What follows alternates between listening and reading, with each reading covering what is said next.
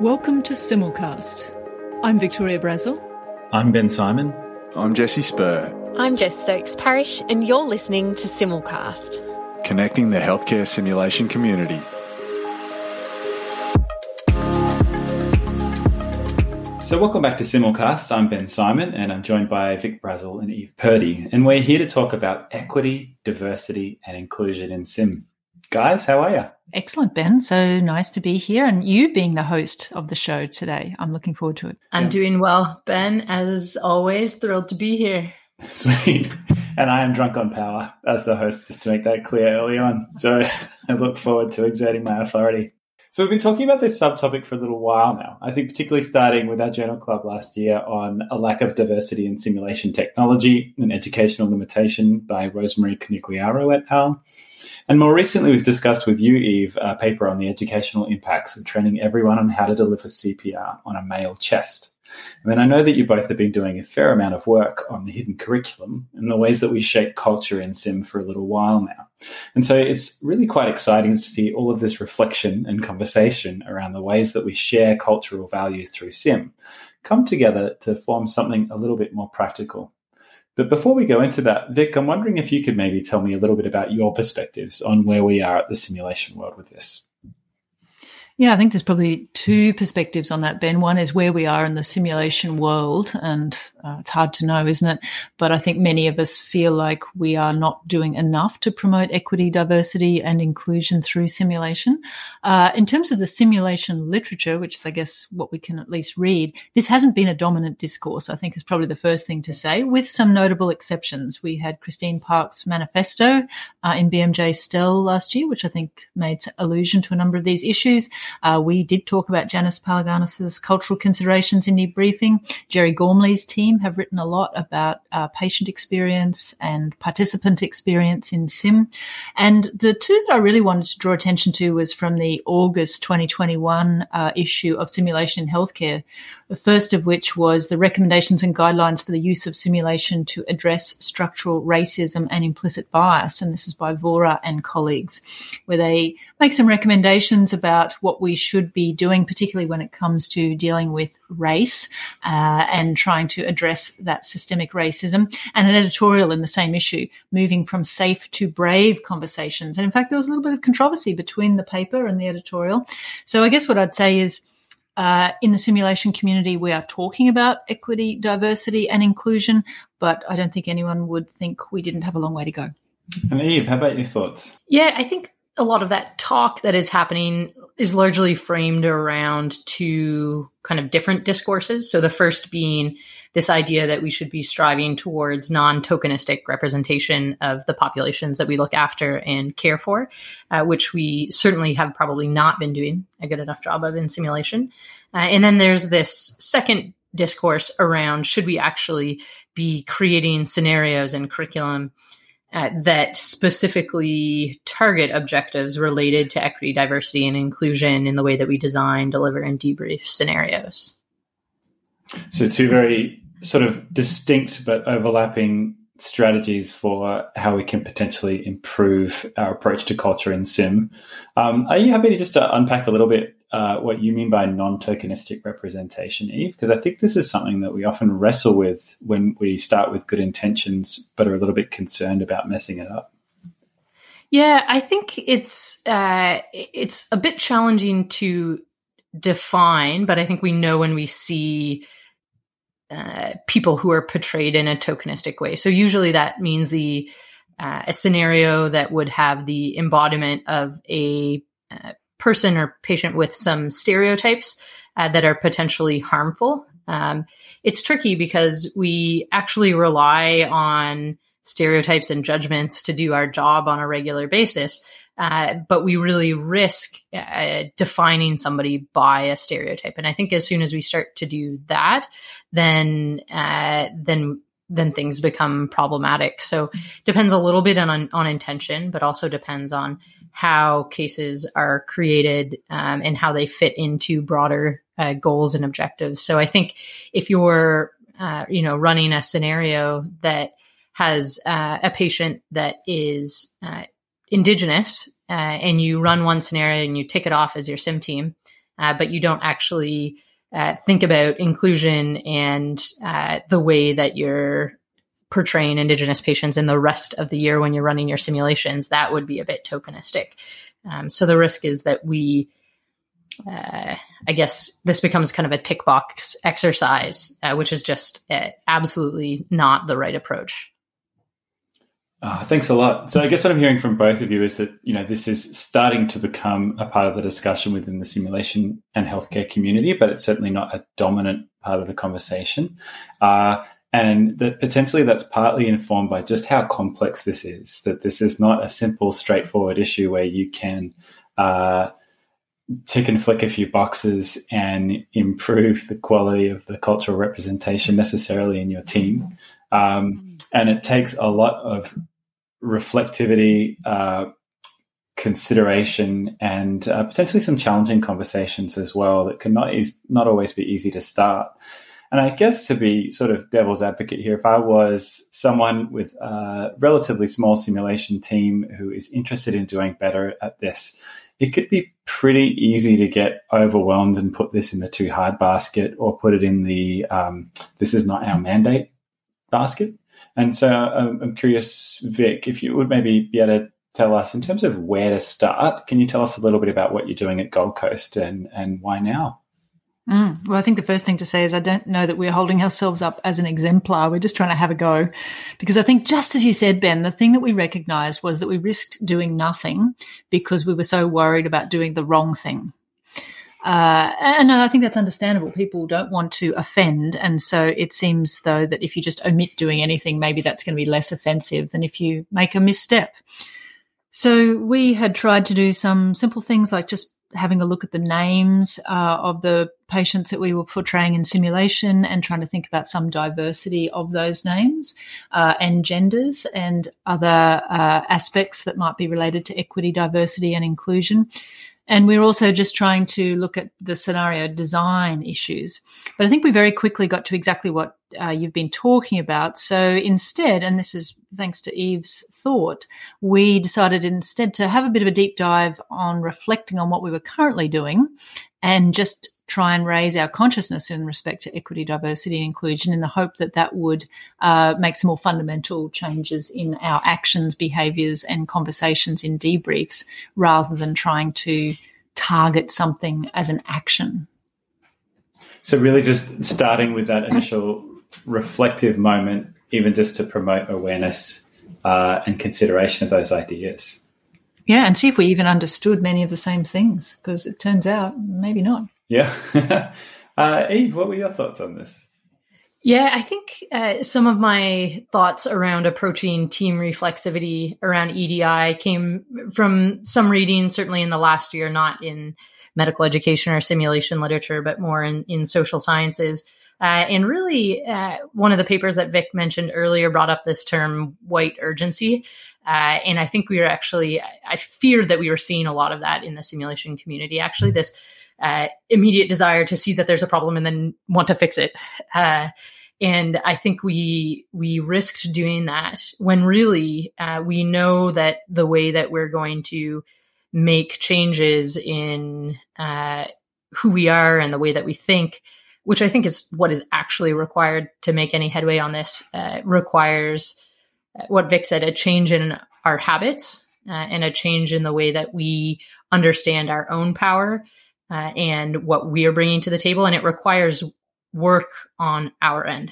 And so I really wanted to engage with our team in understanding who we are, how we think, and how that impacts what we're already doing in design, delivery, and debriefing, seeing if there's small changes that we need to make, seeing if there's actually things that are a bit confronting for us to come up against. And then, and only then, sorting out who we need to be collaborating with to move forward in a way that is thoughtful and measured. Yeah, I remember having a beer with you one evening and talking about, you mentioned sort of we need to do the work, and I think it's an easy problem that a lot of people could potentially be concerned they don't necessarily bring that authenticity to the table if they're trying to represent people or cultures who they are not themselves from within. And I think that sort of point that you made to me of, look, we just actually have to need to be the ones to do the work, and that's actually okay, can actually be quite freeing in terms of stopping worrying about it necessarily being perfect or out of touch, as long as we're approaching this with a reflective and careful manner. So you came up with specifically a tool to kind of structure this team reflection. Are you happy to run it through for us? Yeah, I'm happy to give you a bit of a rundown. This is in the context of having actually gone through a simulation case, being finished the debrief, and then the simulation delivery team, the group who delivered the simulation, getting together afterwards, which is pretty usual in our setting anyways, to talk about what went well in the simulation and what could go a little bit better the next time. And we thought this was a natural moment to inject a little bit of reflection about how we're going in terms of equity, diversity, and inclusion. So we've come up with 4 pretty simple questions that the sim team can engage in. The first is, what aspects of this particular simulation design, delivery, and debriefing were related to issues specific to EDI? So things like gender, race, sexuality, culture, power. How did they unfold, and what impact do we think that had? The second question is, were there actually any missed opportunities to incorporate or explore specific topics related to EDI? So probably the example that has come up the most often for us is sometimes even just a passing comment in the debriefing that a participant says that maybe as debriefers we didn't engage with or we didn't address. So what prevented us from actually engaging in that conversation, and how could we address it differently the next time if it were to come up again? Or perhaps it's something in the scenario design that was a missed opportunity, a chance for our team to explore or really highlight a specific EDI topic. The third, and I think a really important one, is, were there any harms, either real or potential, associated with stereotyping or not addressing observed microaggressions, and why do we think that happened? And how we might prevent that from happening again. And then the kind of final question is related to our potential biases as they relate to the case. So are there things related to the design that we maybe have a blind spot to, or we're not actually experts in? And is there anybody else that we should consult? So if we happen to have a case with a patient from a different culture, different socioeconomic status, or a vulnerable group of some kind, can we reach out to any of the patient organizations or groups within the hospital that might be able to offer some perspective and assistance with the design or delivery of that case in the future? And then finally, we just assign some action items if there's anything to come from it. Thanks so much. And I really like how tight the tool is when you see it sort of visually. And it all sounds well and good, but knowing you guys as well as I do, I can imagine that you've also really wanting to check out whether this works and how it works, and whether its intention actually leads to some meaningful outcomes. So Vic, you've been using this for a little while now. How would you say it falls out practically? Yeah, so I've had 8 or 9 times now that I've led that conversation that Eve's just been describing. And I think, number one, it's just made our reflection better because we've been thinking about the scenario in general terms, not just in relation to EDI, but just to give you some sense of some of the practical stuff. So I think we've become much more consistent in our acknowledgement of the traditional owners of the land before we start our simulation sessions. So that has been an improvement, just not just a consciousness raising.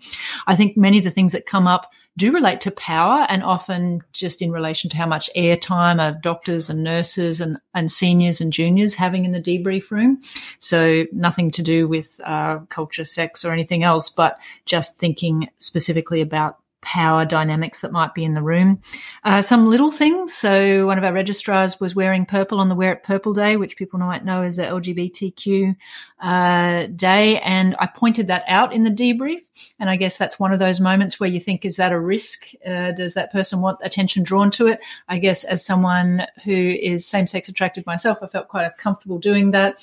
But I think they are exactly the sorts of things that then you reflect on and go, is that the right balance of drawing attention to something versus it just being a private commitment that someone in the group wants to make?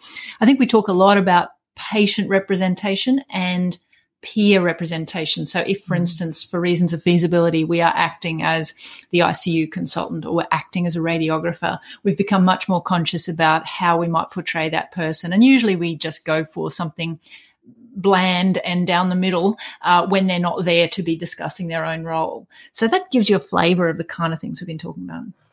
And I guess one thing that sounds interesting to me is that there's been a lot of reflection and that the tool is working as a prompt to advocate for and to consider marginalised groups within the hospital service, but also that sometimes the sort of microcultures or different groups that you might be thinking about isn't necessarily the traditional sort of ethnic or socioeconomic, that actually there's a number of different dynamics in play that are being named and identified through using this tool. It turns out that we can other each other in almost an infinite number of ways, Ben. How exciting. So much possibility. Oh, yeah. Can you unpack that a little bit for us, Eve? Yeah, no problem. So, I mean, really, when we think about what is diversity, diversity is what makes people different. And that has some, I think, kind of natural connotations that people think about in terms of race and gender and sexual orientation. But the list goes on and on and on and on. And I think the more that we talk about it, the more we uncover what those differences are and then start to think about what impact that has in the debrief room, but then also in our jobs. So the number of times where in the past few months where I've actually spoken with registrars about issues related to equity, diversity, and inclusion on a shift now compared to before has gone up as well. It's certainly a conversation that once you start seeing it, you can't really unsee it all around you. Yeah, much like your sort of work on the hidden curriculum, it kind of, once you start seeing it, it's quite overwhelming. And how about from a research perspective, Eves, how are you going to approach this? Yeah, I mean, I guess the $1 million question is what works and what doesn't work. And, I think it's not something that our group is entirely fixated on. We're more interested in telling our story about using this tool and what it's done for us. Whether people find that will be useful in their own setting, I think is something they're going to have to draw some conclusions from on their own. So in order to tell our story, we're engaging in a collaborative autoethnography. Just break that down a little bit. Collaborative means together. Auto means of ourselves, and ethnography means data-supported storytelling. So we basically are going through, as a group, a process of examining our experience with this tool. So it started with some interviews. We interviewed each other, about 12 people on the simulation team in our simulation service engaged in interviews about what our understanding of equity, diversity, and inclusion is, what we think that might look like in simulation now, what we think we might be able to offer, and where we think our service should go. So that was actually before we started using the tool. And then we've started using the tool. We keep field notes on all of the conversations that we have from these when we use the simulation debriefing tool. And then people have the opportunity to do a self-reflective exercise once a month where they can answer different questions related to equity, diversity, and inclusion. And then I think, Ben, we're going to have you do some follow-up interviews at about the kind of 4 to 6 month mark to see where people are at now. We're going to analyze all of that data. I don't actually really know what will come from it, and I'm not too bothered by the unknown. So stay tuned for our story using this tool. It's quite interesting. One of the things that we already have done is some analysis of transcripts of the initial interviews and some of the surveys. And Eve has a tool that looks at that text and turns it into a word cloud. And she flashed it up and she said, "Oh, there's not much here yet." And I looked at it and the words think and guess were just dominant. I said, "Are you kidding me? This is the most interesting finding we could have." And it just shows how unsure and exploratory people's conversations about this are, at least in our group. Who knows about other groups? And the thinking and guessing is where we're at. Yeah, basically all of the, or at least 25% of the words in that word cloud were uncertain qualifiers. It's sort of fascinating, and also I think doesn't surprise me once you start thinking about it, particularly within an Australian context. I can see that reflecting and talking about that stuff would be dripping with uncertainty for a lot of different reasons. So I really look forward to seeing that unpacked. If we switch back to the practical a little bit, though, what have you guys learned so far yourselves? For me, I guess this is a bit of a side as a researcher, but mostly engaging with people who you think you know in in-depth conversations about a topic like EDI is very interesting and also a bit harder than I thought it was going to be. I think you could really only do that with a team that trusts each other. So our simulation team is very close, and even still, sitting down across the table from somebody for half an hour and drilling into topics that are a little bit heavy was a real privilege. And I think is certainly not something that we've taken lightly, and I think has been quite helpful for our team to get below the surface on even more issues than this. So I would say if you can manufacture some opportunity to get into some deep conversations with the people that you work with every day, I'd highly recommend it. Yeah, I think we've had a few honest conversations and helpful conversations for people to understand others. And it really just highlights and makes you think about your positioning in any group. And I think that's always a good thing. I think one of the other things that came up a little bit from all those conversations is that it was actually quite a bit easier to get people talking about what they want to do and about some action than it was to get them to reflect on who they are and what they bring to the table and how that impacts the way that we do our job already. I can imagine in an Australian context as well, where we're used to sort of very much downplaying our identity and authority sometimes, even though it might still be there in many different strong ways. That would be really interesting. So I want to follow up with a slightly challenging question. I guess we've talked a little bit about some of the findings you've gotten from using this tool. I want to ask, how has this changed your Sims so far, and how has it changed yourselves? I think it hasn't changed our Sims dramatically yet.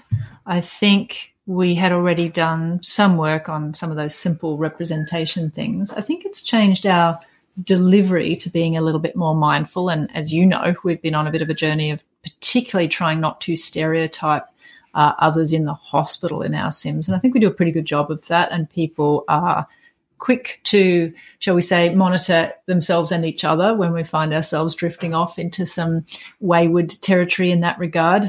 So this is your classic making out that the surgical registrar is not a very nice person, or things that maybe get you a cheap laugh in your ED debrief room, but which we know are very harmful to the relationships. So I think we have continued in that vein, and that is nice to see. I think we are getting to the point now, though, where we've also had some conversations where we've discovered that people's idea of a tweak to incorporate some equity, diversity, inclusion was actually a little bit offensive. And it's made us realize that other marginalized groups are feeling this all the time. If we can find a spot for someone like me who is in many positions of power and privilege in this group to still find a place that I feel offended, you realize it's quite a powerful thing. Absolutely. How about you, Eve? Yeah, I think the actually biggest kind of piece for me that I'm proud of is that the Sims haven't changed a whole lot. I think what I was worried about was that we were going to get, a bunch of energy and do a bunch of things that were actually problematic. But instead, what I've seen is different people from our team prompting these conversations after they happen. So even when I'm not there, I'll get a text from one of the other fellows saying, hey, we ran the simulations today, and then we had a conversation after. These are the thoughts. These are the things we spoke about. Maybe there's not much, but maybe we could change it in a certain way. And I think the fact that people on our team are actually engaging in these conversations together is the piece that is that's most powerful. For me, I've been thinking a lot about next steps, because the reflection will get us to a certain point. But at some level, I do know that we have some work to do in the design and delivery of simulations that perhaps fit more that second objective, which is, or should we be designing things with specific objectives related to EDI in mind, which we really haven't been doing up to this point. And navigating those waters with and alongside populations who that matters to is something that I think I've got in the back of my mind, but am looking forward to sorting out in a way that is authentic and actually engaging. So short answer, we're waiting to see, Ben. Ben, you've been on the outside of this, or the edge of this, shall we say. What has some of these conversations and being involved in the research done for you? I think it makes me think about the power of role modeling, and in particular, that the simple act of inviting a reflection can send a really powerful signal in and of itself to your team and to the hospital about what we value and what we need to get better at valuing. And so I really look forward to seeing these follow-up interviews in the next 3 months and exploring with people what their genuine response and reflections were, because I think so much sort of transformative work really starts with that simple question of where are we at and what can we do better? And so I really look forward to that playing out. Fantastic. And I guess my final question is, so if someone's listening and they're pretty keen to start playing with this tool and seeing what impact it might have on their service, where can they go? I think where they can go is to their teams, see if this is something not necessarily that people want to do, but that people are willing to do. And the answer to that for pretty much any sim service right now should be yes, because I think this is something that we do all need to be doing. But I think starting with your team saying, hey, are you willing to engage in this process? And then just giving it a go. And I think the tool itself hopefully will guide that conversation in a pretty reasonable way. We're very open to feedback and having people adapt it to their own environment. Really, it's a starting point. But I think probably a pretty reasonable one for most groups to consider this type of thing. Yeah, and just on a practical level, that tool is available from the International Clinician Educators Network blog, and we will put a link to that in the episode description for this episode. Fantastic. Okay, well, thank you so much for a fascinating discussion, and I look forward to us having a follow-up discussion a little bit longer down the line. Thank you, Ben. Thanks, Ben. This is Ben Simon signing off for Simulcast. Thank you for listening to Simulcast.